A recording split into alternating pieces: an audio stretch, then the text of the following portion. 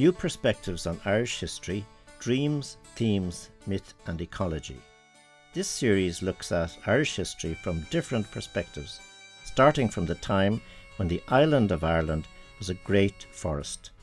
It talks about the first inhabitants, their lifestyles, and how they differed from the world we live in today. The series seeks to give perspectives other than the military-focused accounts of previous historical series.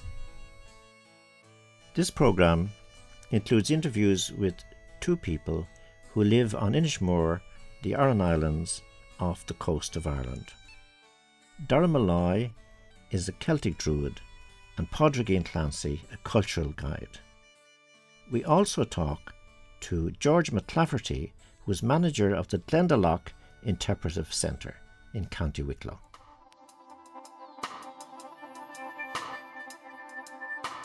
Ocean is a voyage. This is a voyage.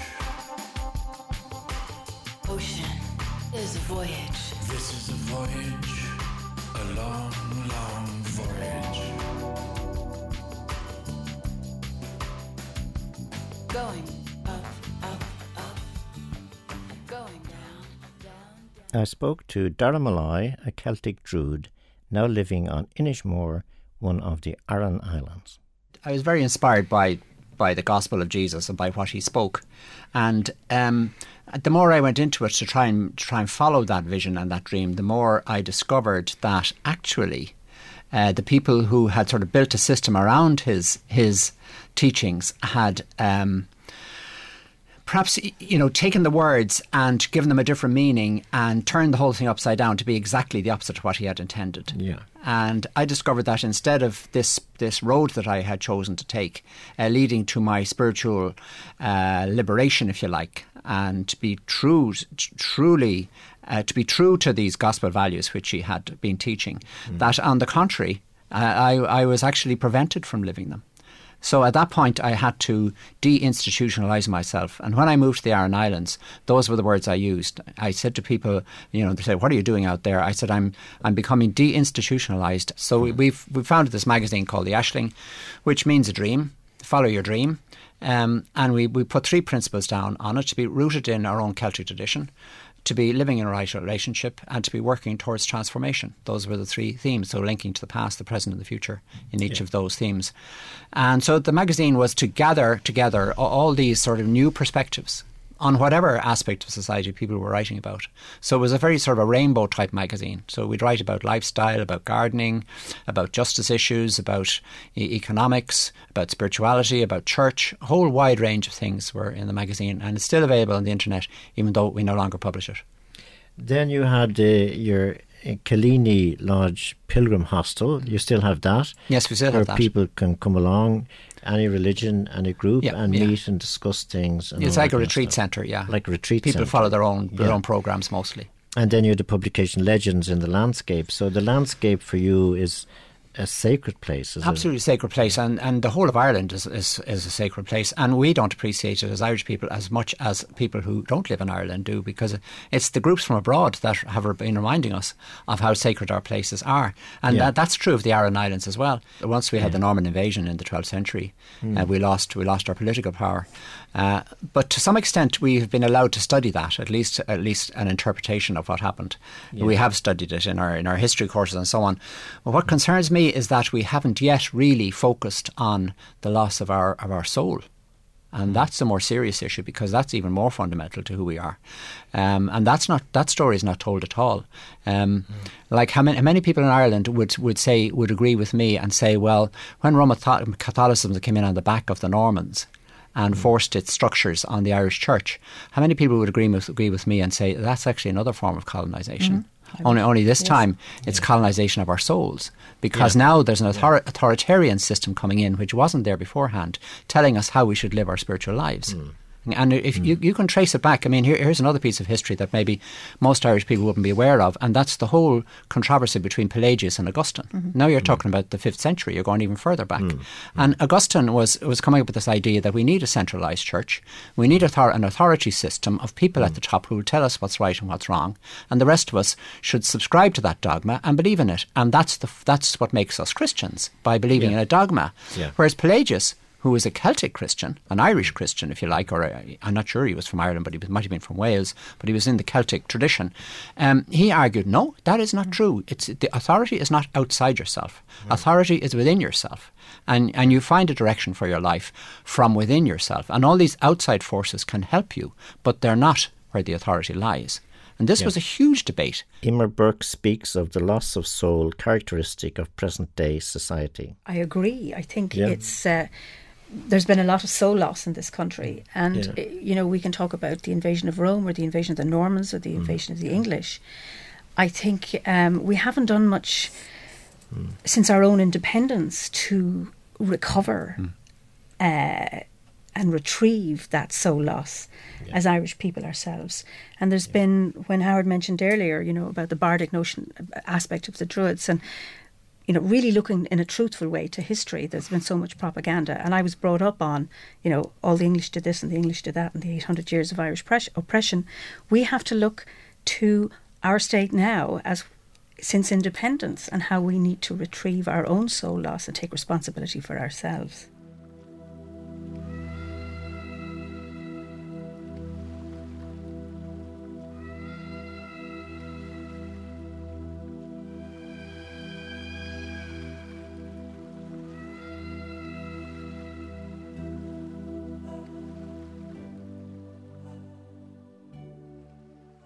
I spoke to Padraigin Clancy, a tour guide in Inishmore, one of the Aran Islands. Well, I spent some of my year at Dunangasa and the rest of the time with giving retreats on Irish spirituality and presentations on it. But at Dunangus, it's a fascinating monument. First of all, it doesn't go back as far as the megalithic period. There's lots of stones there, but it's not Stone Age. It's one of the most impressive forts. The Irish word for dún is fort. The Irish word for fort, I should say, is dún. Yeah. And it's incorrectly corrupted into English as Dun Angus, but it's Dún, the fort of Angus, Dún Angusa. And these forts are phenomenon, these stone forts down the west coast of Ireland, from Donegal in the north, right down into Kerry, out onto the Aran Islands, into Clare. Then there's a phenomenon, they continue down into Spain. There's one or two of them on the west coast of Britain. Most of them are circular. But one or two of them are on an inland cliff or a sea cliff. So here at Dunangasa, we have this incredible 300-foot cliff with a semicircular fort on it, like in a horseshoe shape, looking out into this incredible, endless Atlantic Ocean. Yeah. People come here in their thousands to the Aran Islands to see it as part of their tours around Ireland from all over the world. We're dealing with people from, for example, South Korea, Japan, China, through the whole of Europe and right into America. So it's quite a phenomenal place to work, and it is, in a sense, it's a real pilgrim site, in a sense. Now, what you're walking up to see is what goes back, archaeologists have shown us, goes to the Bronze Age. So the earliest evidence for people at the cliff's top is as far back as 1500 BC. So it's post-Stone Age, post-megalithic, not as old as Newgrange and Stonehenge. Goes back to 1500 BC, and we have evidence for settlement at the cliff top, children and adults living there all year round at the cliff top from 1500 BC right down to 1000 AD. We know in the early Christian period the monks went out into the desert of the Atlantic Ocean to find God. So the sea always represents in our cosmology the threshold between this world and the other world. So did these people, like the sea has always been that. So that therefore in the early Christian period you have people coming out to the Aran Islands. You have St. Enda, the founding father of Irish monasticism, coming out to the desert rock of Inishmore to found a monastery. And that then becomes famous. And you have Brendan the Navigator reputedly spending time there, St. Kieran who founded Clonmacnoise training there, St. Columkill spending time there. All of this is part of our folk tradition on the island as well. But you have that all down the west coast of Ireland. We have the Skellig Rocks. We have Inishmurray up in Sligo. We go up to Tory Island. We go over to Scotland, to Iona. So you have a huge belt there of the whole desert monasticism. on this kind of desert of the Atlantic Ocean. I find it very sad that we don't know our own story. I think you cannot, if a nation kind of has to have something to believe in and has to has to be able to own its past, there is a whole sense in which we haven't told our story, and sometimes I feel like that we're like exiles in our own tradition. Yeah. You and I are sitting here talking English. Our ancestors in Ireland, going back a few hundred years, spoke Irish. Yeah. What happens when the people stop speaking their own language? I know from living in an Irish-speaking community that there is such a wealth within the Gaelic language that does not actually translate into English. Yeah. One of them that we see very simple is the whole tradition of blessing. There is a blessing and a prayer for every action of the day and night in the Irish language. Okay. So at Ballowyear or Nubber, I don't think I'd pass somebody in the Aran Islands without actually saying, God bless your work. Do you know? Yeah. So I have found a huge richness in the Gaelic tradition, and I do feel the art of blessing. John O'Donoghue, Lord rest him, the late John O'Donoghue, who wrote Anam Cara, he spoke about how do we restore the lost art of blessing.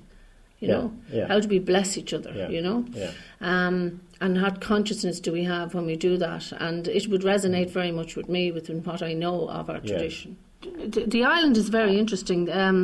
I suppose we have a dynamic between the summer and the winter time, in the sense that I would say that Halloween, which is the ancient Celtic festival, goes back into the pre-Christian period. Samhain, it means in Irish Samhain, Samhain, summer's turn.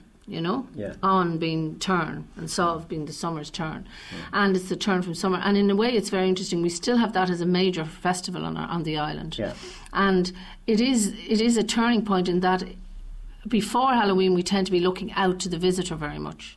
And the sea is calm. But as you get to Halloween and beyond it, you're immediately into turbulent water. So the island turns back into itself. So there's a natural turning point in terms of the experience of the island people. There's also the tradition of, at this threshold time, that the threshold between this world and the other world collapses on the eve of Halloween. And so the whole other world is believed to kind of come up out through the mounds of Ireland. This is all through Ireland, and it's on Ireland as well. So the other world is with us. Now, the other world includes, in the Gaelic tradition, everything from, if you like, the angels, the saints, Jesus and Mary, right through to the fairies, right through to the world of the dead. So everything is active at that time. And the tradition is, and adults do this, and they go around from door to door. We go from door to door, if we're in disguise. Not everyone will dress up every year, but, certain amounts of the community will. And you go from door to door, and you traditionally carry a stick, and you're called the Pookie, which is like the ghosts in a way. It's called Ihan a Daivshi, Ihan a Pookie, the night of the ghost, the night of the Pooka figure. And you go from door to door and you bang on the door with your stick, and traditionally the door is left on the latch, so the threshold is open to you. Very significantly. You walk into the house and you're in silence and you don't say anything. And it's quite eerie if you're not dressed up and you're in the house. You don't know who these people are, and traditionally you have something ready to give them. So the people in the house, the occupants, will give something out. Now, if you passed a house, the people would be offended. People want to be included in this, communal perambulation, if you like, and be included in it, because there's some sense of luck as well. Some people, like Father Sean O'Din there in Glenstall Abbey, writing about Celtic tradition, would say that these are the spirits of the other world coming back at the end of the harvest to look for something back for all they've done for you for the year.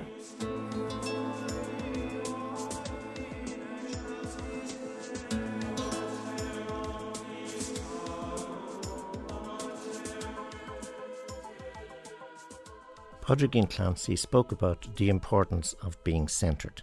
I call some of my programmes Returning to the Well of Celtic Tradition, and I think I think that just to remind ourselves the importance of the sacred centre, whether it's the Holy Well in our tradition or whether it's the mountain, or whether in the Gaelic tradition we do not pilgrim towards this is one of the things that Prunches McConnell, the great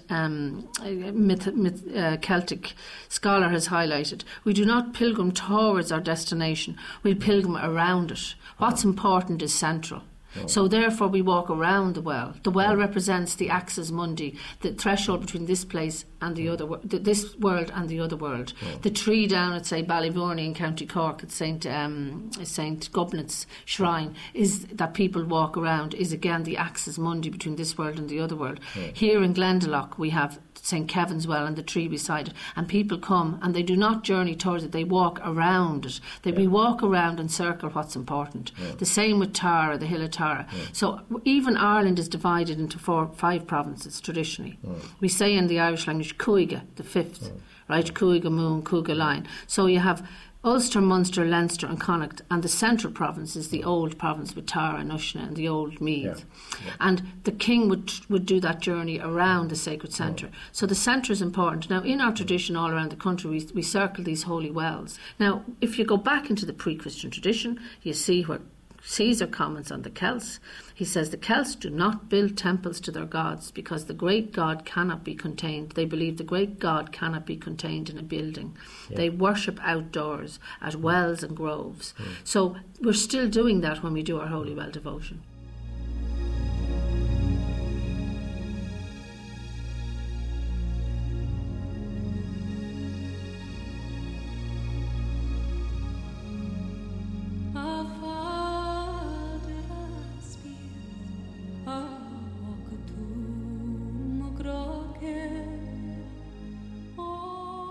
David Norris reads a Brendan Behan poem. The Jackeen's Lament for the Blaskets, translated by Donna MacDonagh. The sea will be under the sun like an empty mirror, no boat under sail, no sign of a living sinner, and nothing reflected but one golden eagle, the last, on the edge of the world beyond the lonely Blaskets. The sun will be setting, the shadows of night dispersing as the rising moon shines down through the sea-cold night cloud. Her long, bare fingers stretched down to the empty earth and the houses fallen and ruined and broken apart. The only sounds, the hush of the birds' soft feathers skimming over the water, returning safe and together, and the wind as it sighs and softly swings the half-door, mourning a hearth that is cold for evermore. In the next part of the programme, actor Mick Lally reads St. Mansion's Prayer. My wish, O Son of the living God, ancient eternal King, is for a secret hut as my dwelling in the wilderness. Grey, shallow water at its side. A clear pool for the cleansing of sin by the grace of the Holy Spirit. A lovely wood close by, around it at every side, to foster the birds of many voices.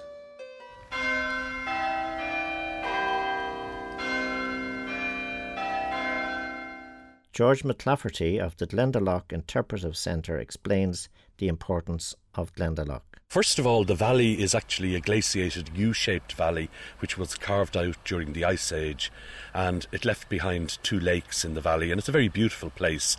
And you can understand why St. Kevin decided to come here in the middle of the 6th century and found a monastery in the valley with a small group of monks. Now, the monastery became so famous because of the miracles associated with St. Kevin that it began to grow, and it soon became one of the most important monasteries in Ireland. The monastery was attacked a number of times by the Vikings in the 9th and 10th centuries, but it continued on through its golden age of the 10th, 11th and 12th centuries, when the main buildings which we see here today were built. In the time of Kevin, the buildings were built of wood, and it was only in the 10th century that the tradition of building in stone was brought in from Europe. And in the 16th century it was finally closed down under the Reformation, the dissolution of the monasteries, which was carried out by Henry VIII. The same thing that happened to all of the monasteries right across England, Wales and Scotland. The monastery would have been closed down, all of the lands would have been taken away and given to some of his soldiers. Glendalough had acted as almost like a university, because the sons of the noblemen and that from Europe were sent here to be educated by the monks. Yeah. So as well as having its religious side, it had a very, very important educational value.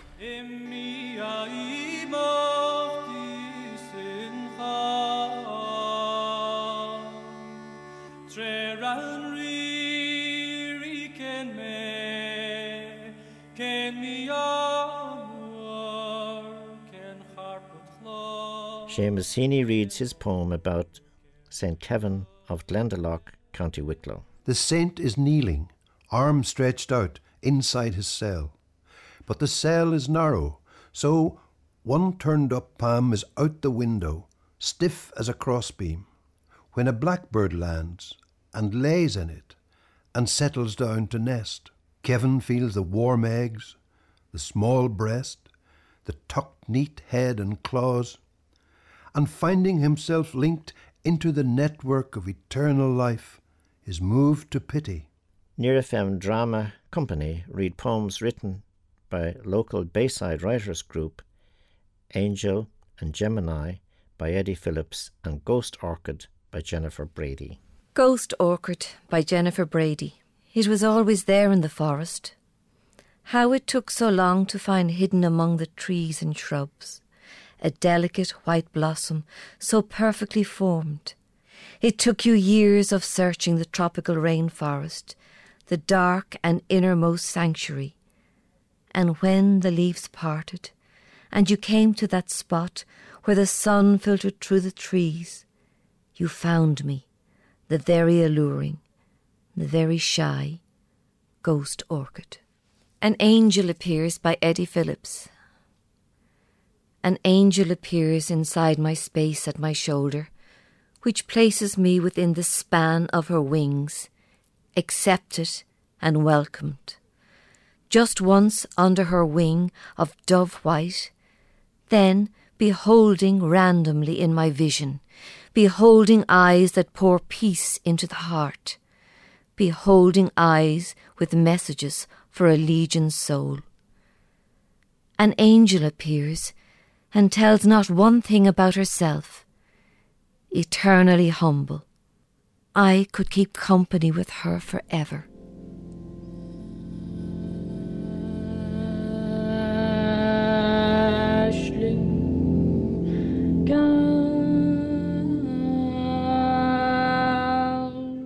Identical by Eddie Phillips.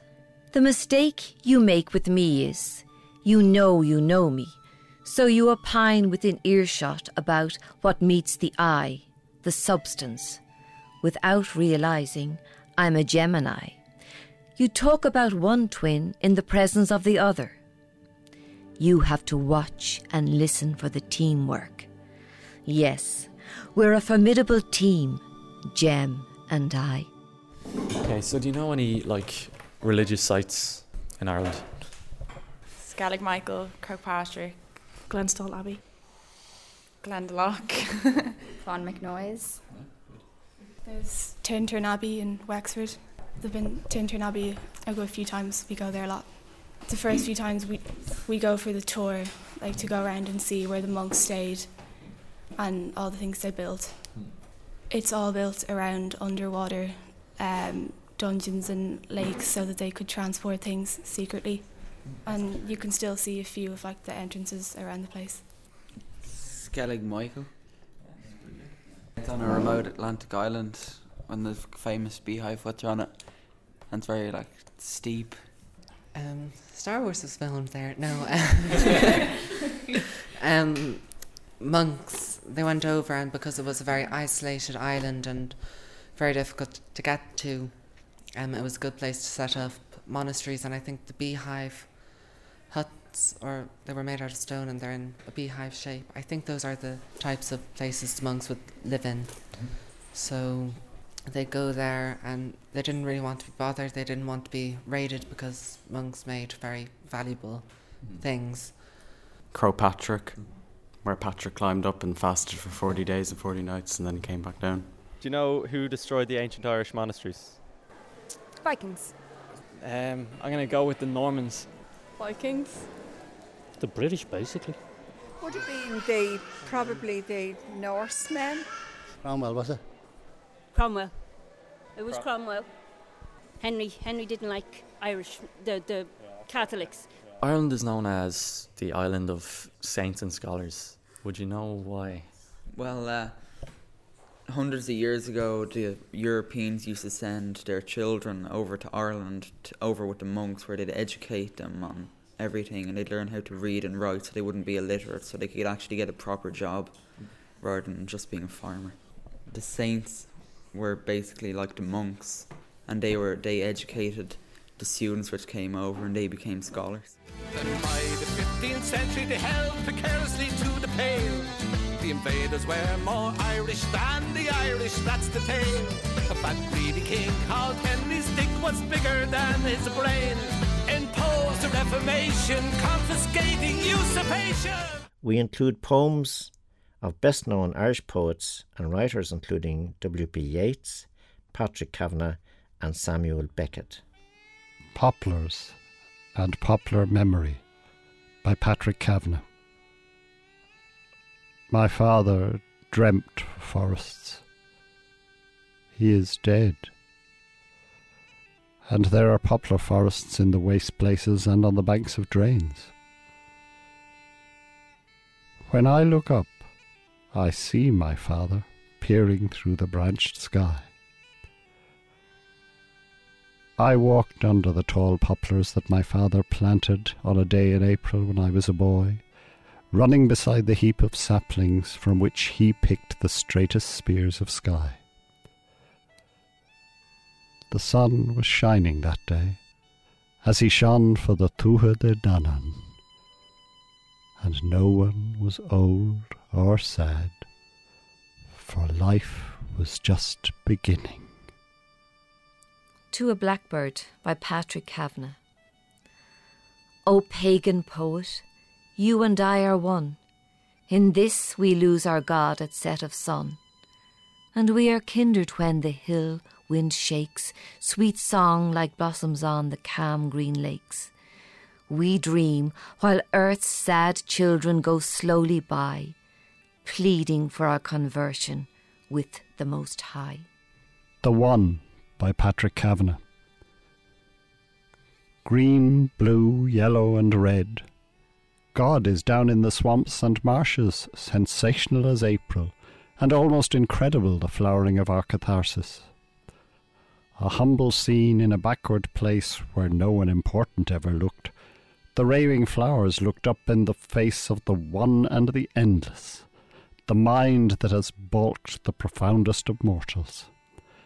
A primrose, a violent wild iris, but mostly anonymous performers, yet an important occasion as the muse at her toilet, prepared to inform the local farmers that beautiful, beautiful, beautiful God was breathing his love by a cutaway bog. On an autumn day, falling better first. Daughter, who will stay? Daughter, who will stay?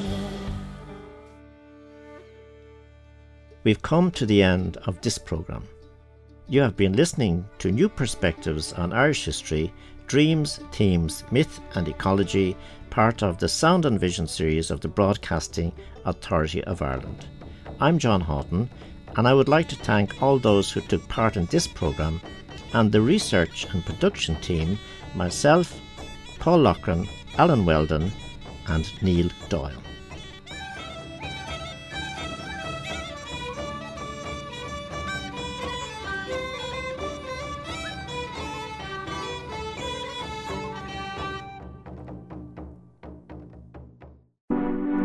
This programme was made with the support of the Broadcasting Authority of Ireland.